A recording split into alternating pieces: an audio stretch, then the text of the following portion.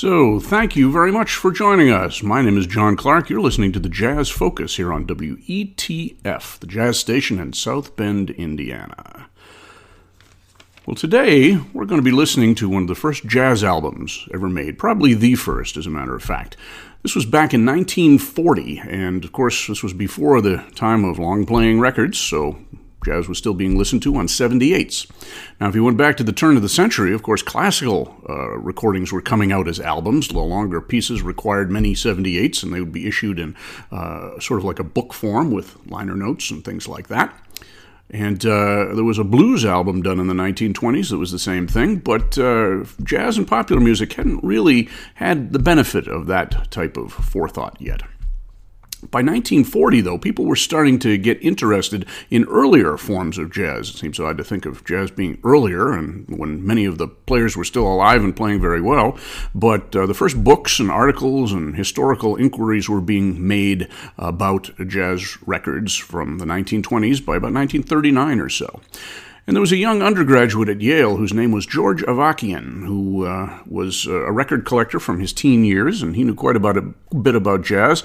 And he had spent part of his undergraduate years badgering Jack Kapp, who was the head of Decca Records, to let him make some recordings. And finally, Kapp yielded to his blandishments and brought him in and said, well, what do you want to do? He was only about 21 at the time. And Avakian said, I want to do a series of recordings I want to make new. I don't want to issue old ones, and I want to celebrate the style we know as Chicago jazz. There was a wonderfully active Chicago jazz scene in the 1920s among white musicians. The black musicians in Chicago were largely beholden to New Orleans styles, and Avakian did a New Orleans tribute a little bit later, but he wanted to celebrate some of the remaining white musicians who had been active in the Austin High School Gang, Mackenzie and Condon Chicagoans, the Jungle Kings, some of those groups that made recordings from about 1927, 1928 or so for Brunswick and Vocalion and some other labels, and they were immensely interesting records done by musicians who were sometimes barely out of their teens. They had studied informally with King Oliver and Louis Armstrong and some of the New Orleans players who were active in Chicago at the time. Even though they were probably too young to get into some of the establishments where those players played, they would hang around outside and listen to them. And they put bands together while they were in high school to recreate some of those sounds as well. And so George Avakian wanted to reunite some of those musicians who'd been playing in swing bands and doing other types of jazz and Dixieland and so forth, and recreate some of the atmosphere of Chicago of the Prohibition era. So in 1939, Jack Kapp finally said yes to Avakian, and Avakian was given the wherewithal to book 3 dates and record 3 different bands of Chicago musicians and put out what really was the first jazz album. It was 3 bands, each of which made 2 records, 2 sides each, so each band had 4 recordings, so 12 recordings were issued in all, and Avakian wrote the liner notes, and these were probably the first jazz liner notes that we're aware of, and as I said, Avakian did a whole lot more after that, but this was his maiden effort, and maybe his most successful in this particular type of theater. So the first 2 recordings we heard were done by Eddie Condon and his Chicagoans, and this was a band that actually had played together quite a bit. They recorded those 2 sides, and the 2 we're going to hear in just a minute, on August 11th of 1939. They had been playing together, most of them anyway, under Bud Freeman's leadership, the Bud Freeman Summa Cum Laude Band, which had recorded several sessions of very interesting material for several different companies. So the personnel in this band was Max Kaminsky on trumpet. He was from Boston, but he did an apprenticeship in Chicago in the 1920s. Brad Gowans, another Boston native, he was on valve trombone, although he played every instrument, really, and he was responsible for the arrangements for the Bud Freeman Band and for this band as well.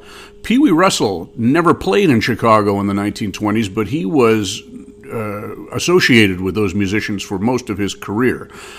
Bud Freeman, the tenor sax player, was a native Chicagoan. He was one of those young musicians who was participating in those early jam sessions and recordings that really defined the style.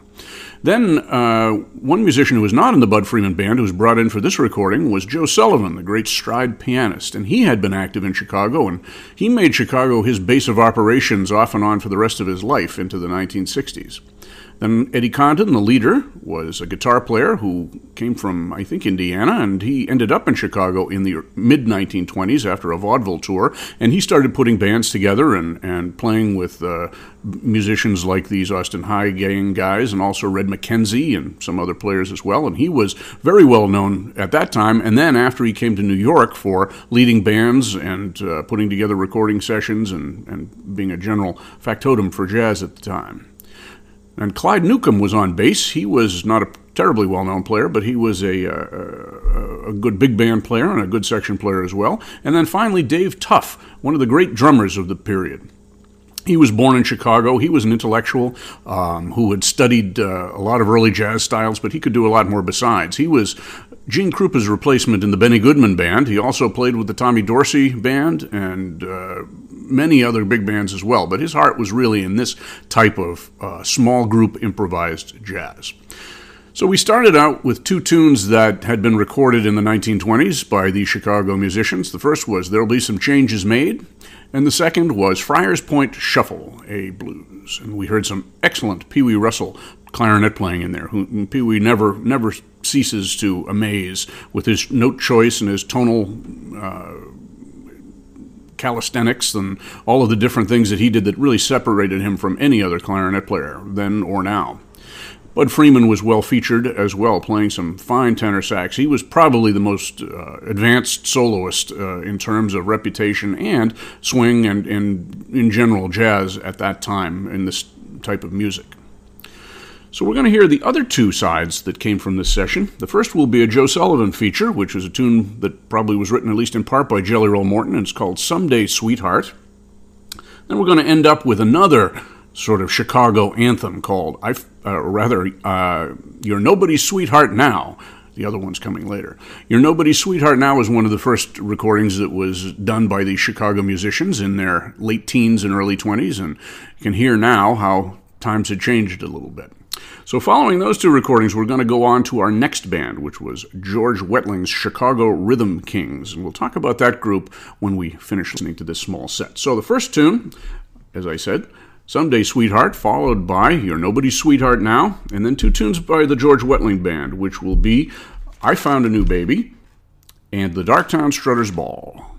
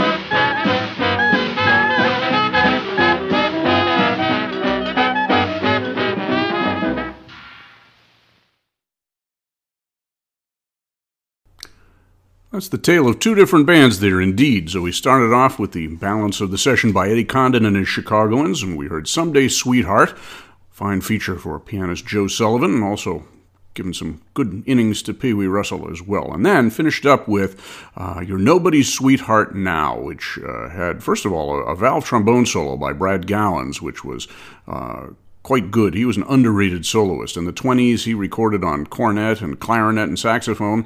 In the revival of the original Dixieland Jazz Band in the 1940s, he was the clarinet player in that. He had a very interesting career and was a fine arranger as well. Then we heard some of the interesting ensemble effects that the Chicago bands were noted for in the 1920s. The flares, getting very soft and then having an explosion of sound and then getting very soft again. And that took a little bit of getting used to as a player. That took rehearsal and having like-minded fellows in the band as well. So then we went on to George Wettling and his Chicago Rhythm Kings. This was a band that recorded in January 16th of 1940 for Decca, and they were the third of the three bands to record. We're going to hear the second one to finish up the show. George Wettling was a great drummer. He and Dave Tuff were co-equal drummers practically in the Chicago style. Wettling recorded early on, but he was also known as a percussionist and played in big bands. He played with Paul Whiteman's band for a number of years, with Bunny Berrigan. He did quite a lot of different things as well. Here he led his first recording date. He led a few dates over the years. He was not known as a leader, but he was a very fine man in the rhythm section. Also in this band, Artie Shapiro was on bass. He was Wettling's rhythm section mate in the Whiteman Band and also had made some of the early Commodore recordings with the Eddie Condon groups. Jack Bland was on guitar. He was a founding member of the Mound City Blues Blowers in the 1920s and played with the wonderful band that recorded under the name of the Rhythm Makers, Jack Bland's Rhythm Makers, and those groups in the early 1930s, an early mixed band with Fats Waller and Red Allen and other people like that, along with Pee Wee Russell, of course. And after a while, he moved to Los Angeles and left music entirely, which was too bad. He was a fine rhythm guitarist. And then rounding out the rhythm section was Jess Stacy, who was a legend even then for having played with Benny Goodman and being probably Benny Goodman's favorite piano player to that point. He had done some Dixieland sessions. He had played in Chicago for a while. He was a little bit later than the musicians that were being celebrated in the 1920s, but he fit right into that scene as well. In the horn section, Charlie Teagarden, the younger brother of trombonist Jack Teagarden, was the lead player playing trumpet. He had been with Paul Whiteman's band for a while. I think he was still with it at this point, in 1939, before he went on the road with his brother's big band, Jack Teagarden's big band. He was not known as a Dixieland player at the time. He did more of it later in his career, but he was a facile and very good technical trumpet player. Floyd O'Brien was a Chicago trombone player who was a little bit mysterious. He sort of came and went in the recording industry. He played in some big bands. He played in the Bob Crosby Band for quite a while, and also in the Gene Krupa Band as well. He was known as a very bluesy trombone player. Danny Polo was on clarinet. He had been in Chicago for a while, but he had actually toured with the Gene Goldkett Band in the early 20s, or in the mid-20s rather, when Bix Beiderbecke was part of that group. In fact, he played clarinet on their recording of My Pretty Girl behind the trombone solo there. That was a well-known clarinet solo that people thought was Jimmy Dorsey's work, but I believe it was Danny Polo. He went to Europe, and he had actually just returned a few weeks before this session. He had played with Ambrose's band and some of the other great British jazz bands who valued American musicians' participation. And he ended up going on the road with Claude Thornhill's band in the mid-40s. He was a very fine clarinet player, very fine musician, good saxophone player as well. And he was in on some of the early experimental sessions that Miles Davis and Gil Evans did that led to the birth of the Cool in 1949. If Polo hadn't been on tour with Claude Thornhill and hadn't died on tour around the same time, there might have been a clarinet, and it might have been the Miles Davis Tentet, because he was part of that whole group as well. And then rounding out the band on tenor sax, unusually, was Joe Marsala, who was much better known as a clarinet player. He had led small bands on 52nd Street after leaving Chicago in the late 1920s. Actually, in the early 30s, he came to New York and put together some bands that played at the Hickory House and other places as well. Very well-known band leader and an interesting clarinet player, became a songwriter and a song publisher later in his career. Here he sounds very much like Bud Freeman, tonally anyway, maybe not with quite the energy, but definitely has that sound. And I think part of the issue with this band is the fact that it wasn't a working band. It was a pickup band, just musicians who were there together. They all knew each other, but they hadn't really played together before, and there's sort of a lack of a spark, like the one we heard with Eddie Condon and the one we're going to hear in the last band we listened to. It just never quite ignited, and I think part of that was due to the lack of a really driving player. With the Condon band, you had Bud Freeman and Dave Tuff and certainly Pee Wee Russell as well. I mean, those were all players who could light fires at will. On this recording, Floyd O'Brien could sometimes, but he seemed a little reticent on this date, and the rest of the players were a little bit laid back, and nothing really seemed to energize, but still some good music. I Found a New Baby and Darktown Strutter's Ball, all featuring good solos all around. We're going to hear the balance of that session coming up. We're going to hear Sister Kate. I wish I could shimmy like my sister Kate, which may have been written by Louis Armstrong. He always claimed to, but it was credited to Armand Pirin and Clarence Williams. And then we'll finish up with the Bugle Call Rag. So we have some interesting playing, especially by Danny Polo on clarinet, although for me the interest is in Joe Marsala's tenor sax playing. One wonders why he didn't play more of that. Quite a fine player on that instrument. So we're going to start with Sister Kate and Bugle Call Rag by George Wetling, and then we're going to go to band number 3, which is the Jimmy McPartland group that was participating in this project. Jimmy McPartland and his orchestra from October 11th of 1939. This were recorded in Chicago. This was a working group. A little fuzzy recording because I took it off an LP. I'm not aware of there being any CD reissues of this, which is unusual. There probably are, but these came off an old LP set called Shades of Bix by Jimmy McPartland, which was a marvelous tribute to Bix Beiderbecke. And we'll talk about that and Jimmy McPartland's role in that history a little bit later. So, the two tunes we're going to hear from Jimmy McPartland are Jazz Me Blues and The World is Waiting for the Sunrise.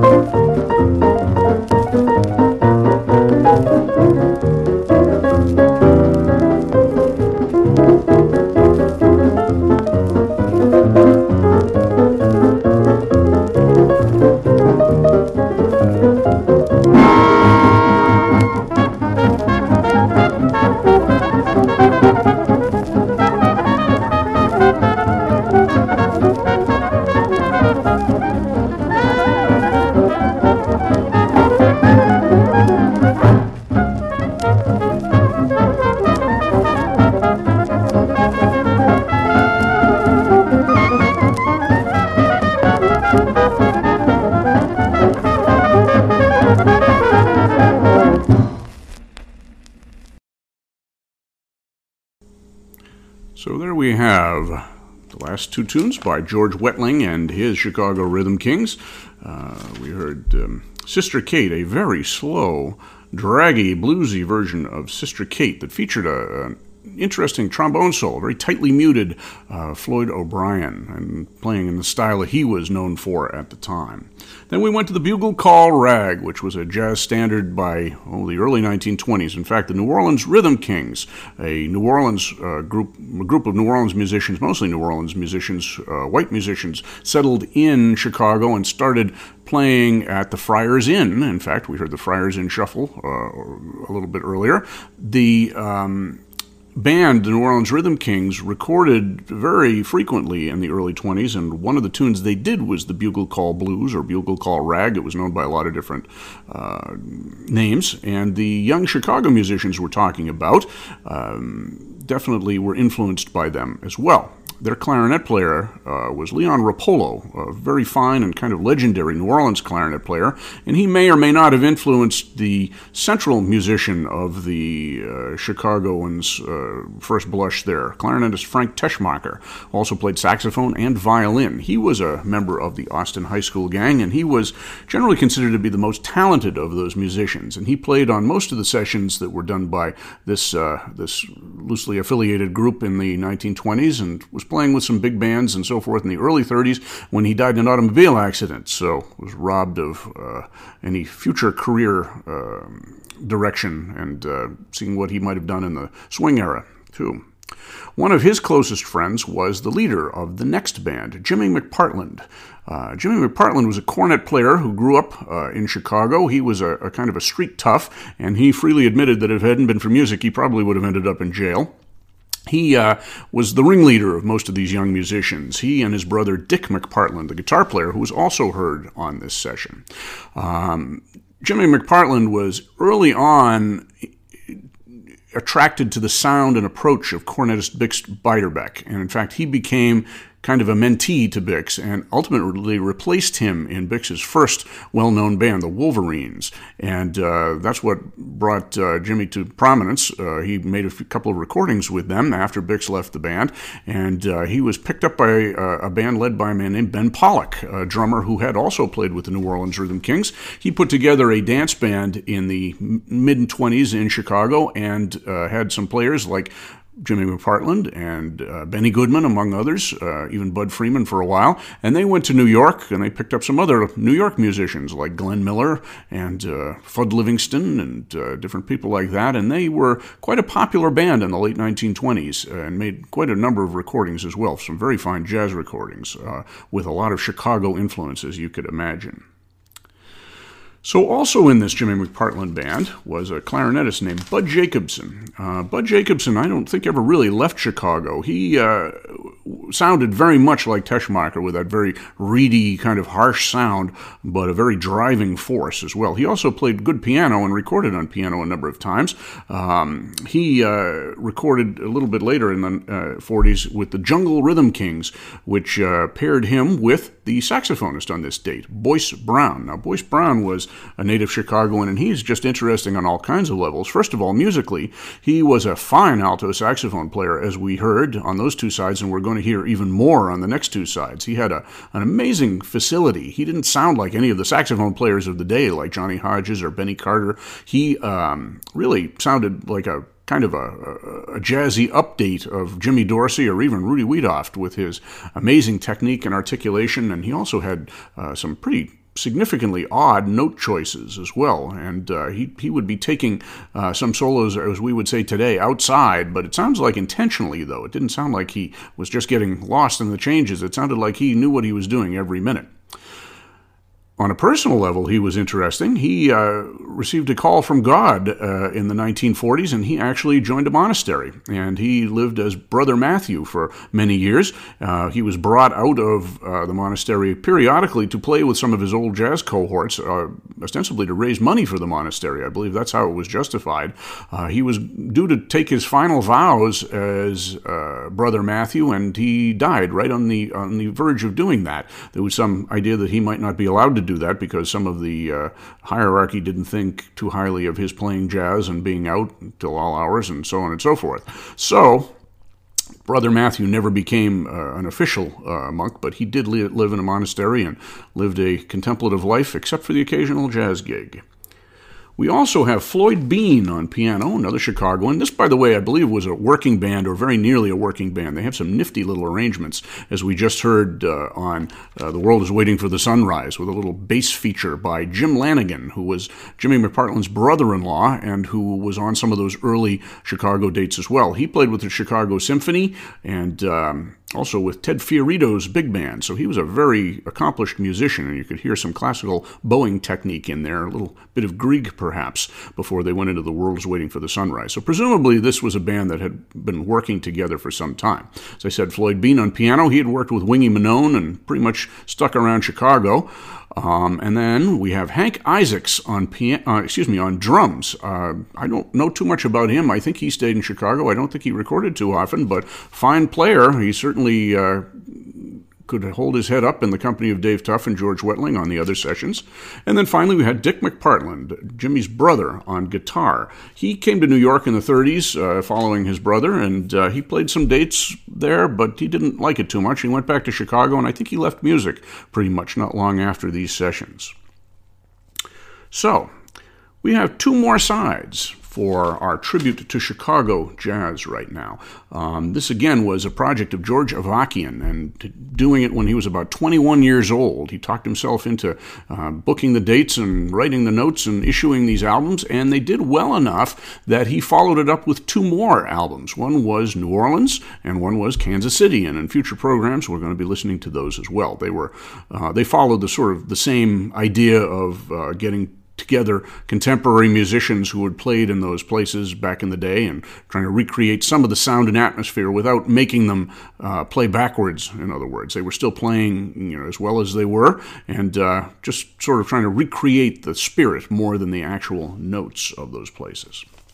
So the two tunes we are going to hear now are Sugar and China Boy, two classic Chicago recordings, two of the tunes that were recorded on the very first Chicago session by Mackenzie and Con Chicagoans and the Jungle Rhythm Kings and all of those groups as well, Red Mackenzie's groups too.